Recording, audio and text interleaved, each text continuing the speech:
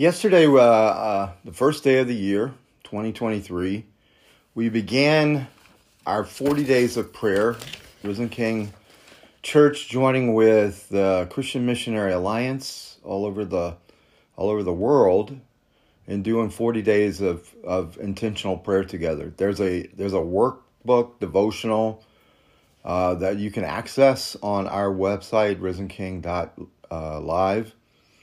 And today we're going to do day 2. Now, day 2 follows the theme from yesterday, that prayer is worship. And so the topic of today is the name of God. Now, in Proverbs, chapter 18, verse 10, one of these great verses of Proverbs, the name of the Lord is a strong tower. The righteous run into it and they are safe. Now, you know that Proverbs is a book of wisdom. And when we talk about wisdom, we're talking about the ability that you as a person, as a follower of Christ, as a person who loves God, believes in God, trusts in God, that wisdom is your ability to make right choices, but especially in situations that you face where the moral law or the moral rules do not address. For example,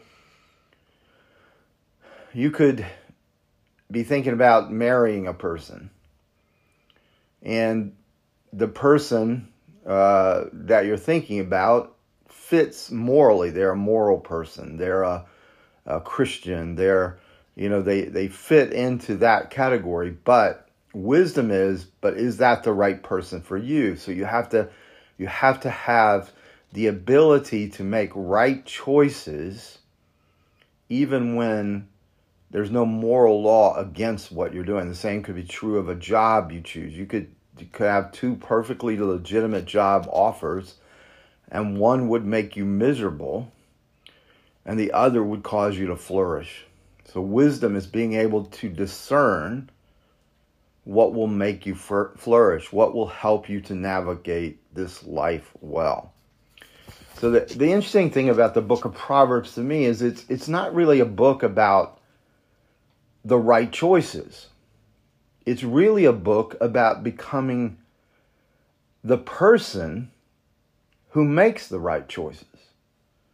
Not primarily telling you all the right choices to make, but about how you develop into the person who makes those right kind of choices. And one of the major issues in the book of Proverbs, and it's addressed in a way by the presence of the Holy Spirit in your life now, is that there's an issue that all of us have with self-control. Notice the fruit of the Spirit is not controlling others or even having control over all your circumstances, but the fruit of the Spirit is self-control. And what we see in Proverbs is people have always had an issue with self-control. And this is, in a way, the lack of self-control destroys our ability to operate, navigate in wisdom, and to navigate life well. Proverb 23, verses 19 through 21, it speaks about the person who makes the choice to get drunk.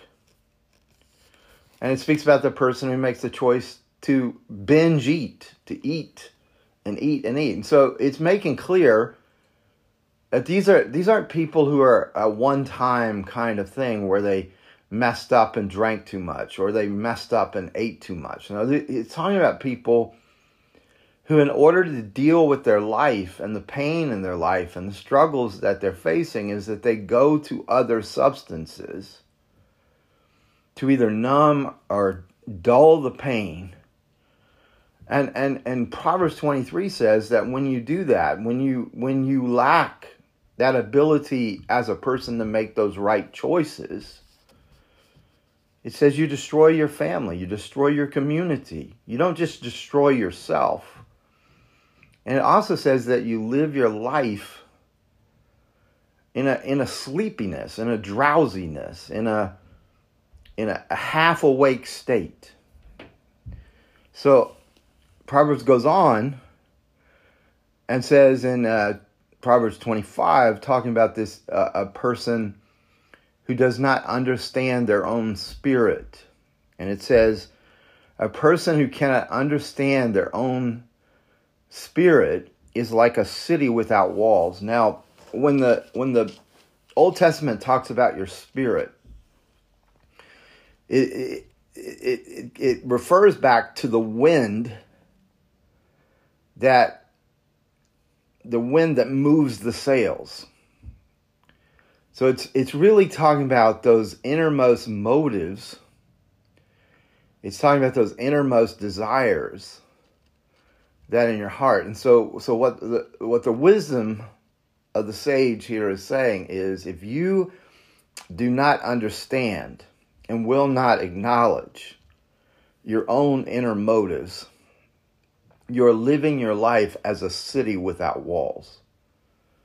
Now, you have to go back to ancient times and think about what was it to be a city without walls?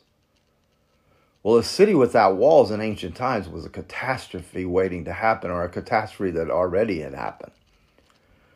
The walls of the city, if you ever visit ancient, medieval cities, the walls of the city were the security of the city.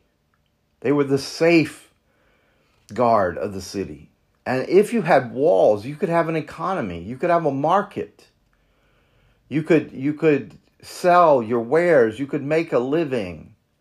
If you had walls, you could protect your family. You could protect the other families in the city. So what is he saying here? He's saying, if you and I do not understand our motives, if we don't understand our desires, if we're not in control of our desires and our motives and the behaviors that come from those motives and desires, if we're not in control, then we are a city without walls.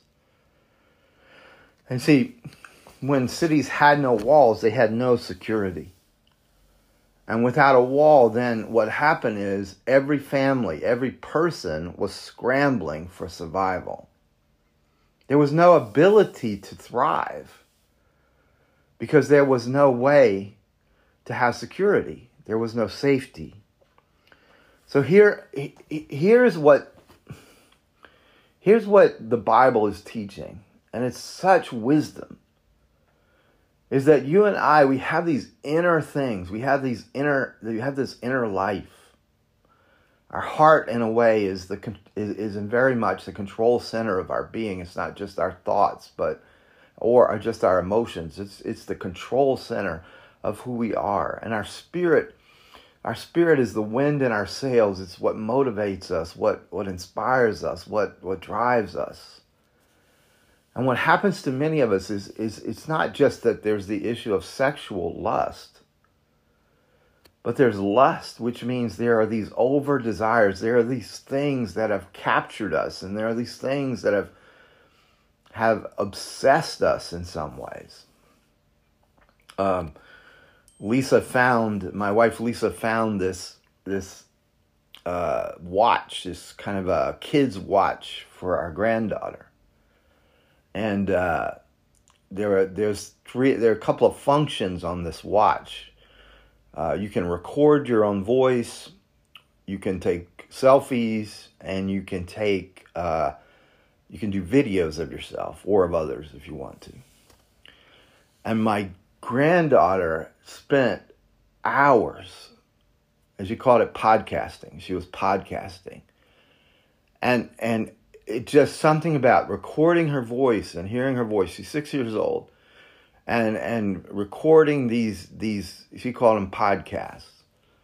And she was so enthralled with it. But we were going to go to dinner, and we took it and we hid the watch. And she's in the car and she won't talk to us. And finally, I'm like, Allie, why aren't you talking? We're gonna go eat. We're gonna have a nice time. She says, well, I'm sad. And I said, why are you so sad? You took my watch. You took my watch. You won't let me have my watch. There are things that so attach, and we attach to. They become not just desires, but they become over desires. And the problem is, if there's anything in your life that becomes one of these over desires, it makes you a city without walls. It squeezes out everything else, Proverbs says. It makes it to where that over desire has now captured you. So one way to think of self-control from the scriptures is that you have the ability to choose the important thing over the urgent thing or the obsessive thing. And the reason you have the ability to choose the important thing is because your heart is ordered. It's well ordered. You have a cultivated heart. And the desires of your heart are ordered. So that means, according to Proverbs and in my own experience, is your ability to experience self-control is dependent on the source of your security.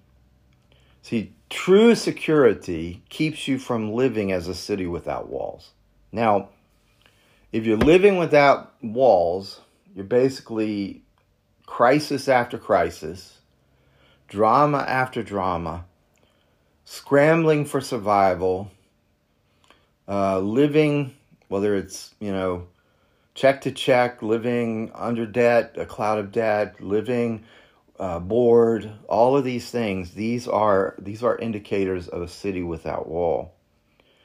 And some of the things that result from that, certainly substance abuse, even Proverbs talks about this, food and appetite as ways of suppressing emotion, commitments that are not just burdensome, but overwhelming to you. We're living in a day where people's tongues, where what they're saying is out of control. They're speaking without thinking. There are behaviors that many of us are practicing, and we go, I can't believe I did that, and I wish I could get that back. Well, if you think about it, if you have a simple breach, in your walls, it's an opening to the enemy. It's an opening and it's an access to the enemy. So this verse that we read, Proverbs 18:10, becomes our focal point. The name of the Lord is a strong tower. The righteous run into it and they are saved. Now it's interesting because verse 11 is a verse of contrast. It says, the rich imagine their wealth to be a wall that's unscalable. So here is verse 10 where it says, those who truly want to be safe, those who truly want to experience security, it's the name of the Lord that they run into. But there are other people who have an imaginary tower that they believe that is unscalable. Their wealth, their position, their power, whatever it might be. And yet the writer of Proverbs is saying there's only one tower in which you're safe. And that's the name of the Lord. But notice, I've been to some of these medieval cities in France. And one of the big accomplishments, whether this is a 13th century city or a 14th century or whatever it might be, but one of the big accomplishments was when they could build a tower. Sometimes they put a clock on it. They would build a large, tall tower. And when enemies would come, which, if you look at the history, one tribe would come and try to destroy another tribe. Well, when the enemies would come, the bell would be rung, and everybody would flee to the strong tower. And they would go up into the tower, and they'd be up above their enemies, and they would be safe. And they would be, secure. And so this is what this picture is there's an attack. Because what does it say? We run into the tower. We're not walking in. We're not leisurely coming. We are running into the tower and we are safe. So what's he saying there? Well, he says everyone under attack, everyone who feels their security threatened, runs to their ultimate security to be safe. And basically what the Proverbs is saying is everyone has a tower. Some it's the name of the Lord. Others, it's their wealth, it's their power, it's their position. But verse 11, where it says the rich believe their wealth is an unscalable wall, it's basically saying they have an imaginary high tower. Because the Proverbs is basically saying anything besides God that you look to as your high tower creates spiritual and physically addictive patterns in your life. Now, it's interesting to note the Bible never uses the word addiction. That's a psychological word. But the Bible uses the idea of a stronghold, a tower. So the reason it's a stronghold, not merely an addiction, is because there's a spiritual element to it.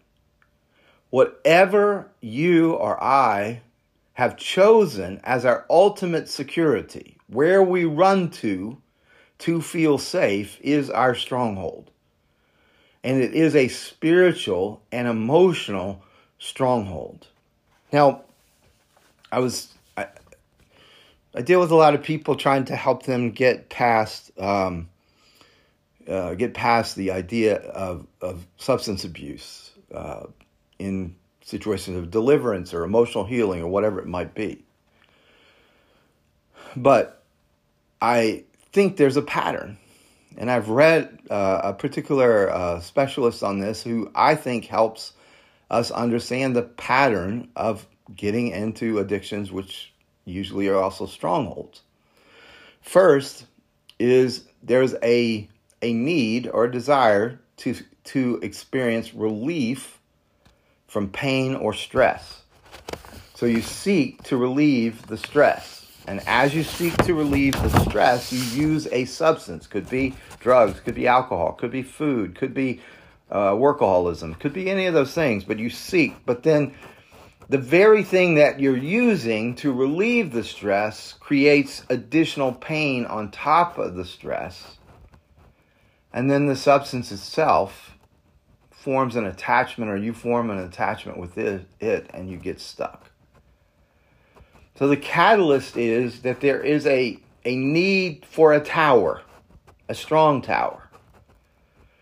But what you use to make you feel safe or less stress can actually be something that then creates pain to go on top of the stress. And then that substance or that relief can actually become something you're stuck with and stuck with you.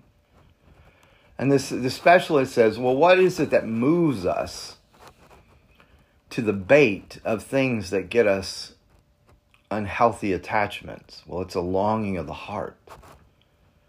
And this psychologist says it's a longing of the heart that only God can fill. So here the proverb says to us, run into the name of the Lord. Then you are safe. Well, how do you do that exactly? Well, what he's saying here is, because he uses this very specific description, the name of the Lord. So in a way, what he's saying is that when you are under stress, you have to tell your mind the truth, and that will convert your soul. And your soul will turn from the stress, from the pain, from the other things, to the one that you love who makes you feel safe. Perfect love casts out fear. So when we see in the scripture something like the name of the Lord, the name is not just a name. The name is a descriptor of the characteristics of the person. It's their attributes. So when you're running into the name of the Lord, you're running into who he really is. Now, yesterday I went over this a bit because N.T. Wright has this really great essay on the authority of God. See, when you're running into the name of God, you're running under the authority of God to work his purposes in your life. His authority is his right and his ability to accomplish all of his purposes in your life. And he will do that by his own power. God has this desire. Even in the difficult circumstances of your life, his desire is to get your attention and to get you aligned and to get you to desire to work with him, not work apart from him. He doesn't want to bypass you. He wants to include you, involve you. And you see, the more that you're willing to run into and under his name and under his authority, the more you are remade and the more quickly you are remade into his likeness. In a way, we're running into this strong tower because all authority belongs to God. And he has given all authority to Christ. All authority has been given, Jesus said, to me in heaven and on earth. Now, what does that name of God mean? Well, it means he's all loving. He's all wise. He's your creator. He's your redeemer. He's your God. And you and I running under his name are saying, I trust that the exercise of your authority, the exercise of your power will also be wise and just and loving and merciful all at the same time. See, it's such an interesting thing is God doesn't force you into the tower. You have to run into it. So the way that God exercises his authority is he's not controlling you. He's not crushing you. He's not keeping you in some little box. He's liberating you from your fear. He's liberating you from these things that are oppressing you, threatening you, attacking you. See, security is actually the most foundational emotional need of any human being. Why is that? Because the greatest threat to any human being is fear. One of the leading psychologists that I read many years ago said, of all our needs, we need acceptance, some aspect of unconditional love. We need a sense of significance, worth, and value. We need all those things. But they're all, if I feel loved, it's because I feel safe. If I feel I'm special, if I feel I have importance, then I feel safe. And he said the most foundational need is to feel safe, to feel secure, which literally you could say it is not to feel afraid. And he said there are two, foundational fears. The one is to feel powerless or to have no right or ability of self-determination. And the other is to feel disconnected, that there's no connection that you have with anybody else or anything else that's meaningful to you. So you see, God, in his understanding of your spirit, of the broken down walls of your inner being, is trying to rebuild you with his walls around you. The name of the Lord is a strong tower. And so he wants to reveal himself meaningfully to you, but in doing so, he's asking, will you let him anoint you for the work he's calling you to? Will you let his spirit within you equip you for the destiny that he has for you? Yesterday in the sermon, I quoted Corrie ten Boom because it has really been a meaningful quote to me. She said, when a train goes through a tunnel and it gets dark, you don't throw away the ticket and jump off. You sit still and trust the engineer. And in so many ways, you see, this is where the peace comes from, is that it's not the absence of threats. It's the presence of the strong tower. Which means that my heart has to be ordered enough that I don't run to things that will addict me, but I run to the one who will actually keep me safe. And right before that passage in Philippians where it says, be anxious for nothing, it says, right before that, it says, rejoice in the Lord. Always, again, I say rejoice. This is why I was saying you have to tell your mind the truth, but it also has to convert your soul to love for the Lord. Rejoice in the Lord always. Again, I say rejoice. You see, that kind of joy becomes strength because it's not circumstantially based. I'm not rejoicing that I'm having difficulty. I'm not rejoicing that we are having a battle with cancer in Lisa's life. That doesn't make me rejoice, but I can rejoice in the Lord in the midst of the battle. Because it's a deep kind of rejoicing. It's an assurance. It's a feeling I have that even though we're facing cancer, even though we're facing difficulties, I have the only thing that matters. I have the Lord. I have the strong tower. When I run into there, I am safe. When I tell my mind the truth that I'm under His authority, that even the dark tunnel, the engineer knows how to get me through it to the light on the other side. See, sometimes there's an absence of happiness. Happiness is comfort. Happiness is having all the things you want or think you need. There's nothing wrong with happiness, but it can twist you. The things that make you happy must point to the source of all your happiness or your joy, instead of being the source of your joy. Because what happens is we get attached to the blessings, and they can become strongholds, instead of being attached to the blesser. See, you cannot have, in a way, self-control without having joy. And you can't have joy without having peace. And peace is confidence and trust in God's wise and good control over your life. So let's take these last couple minutes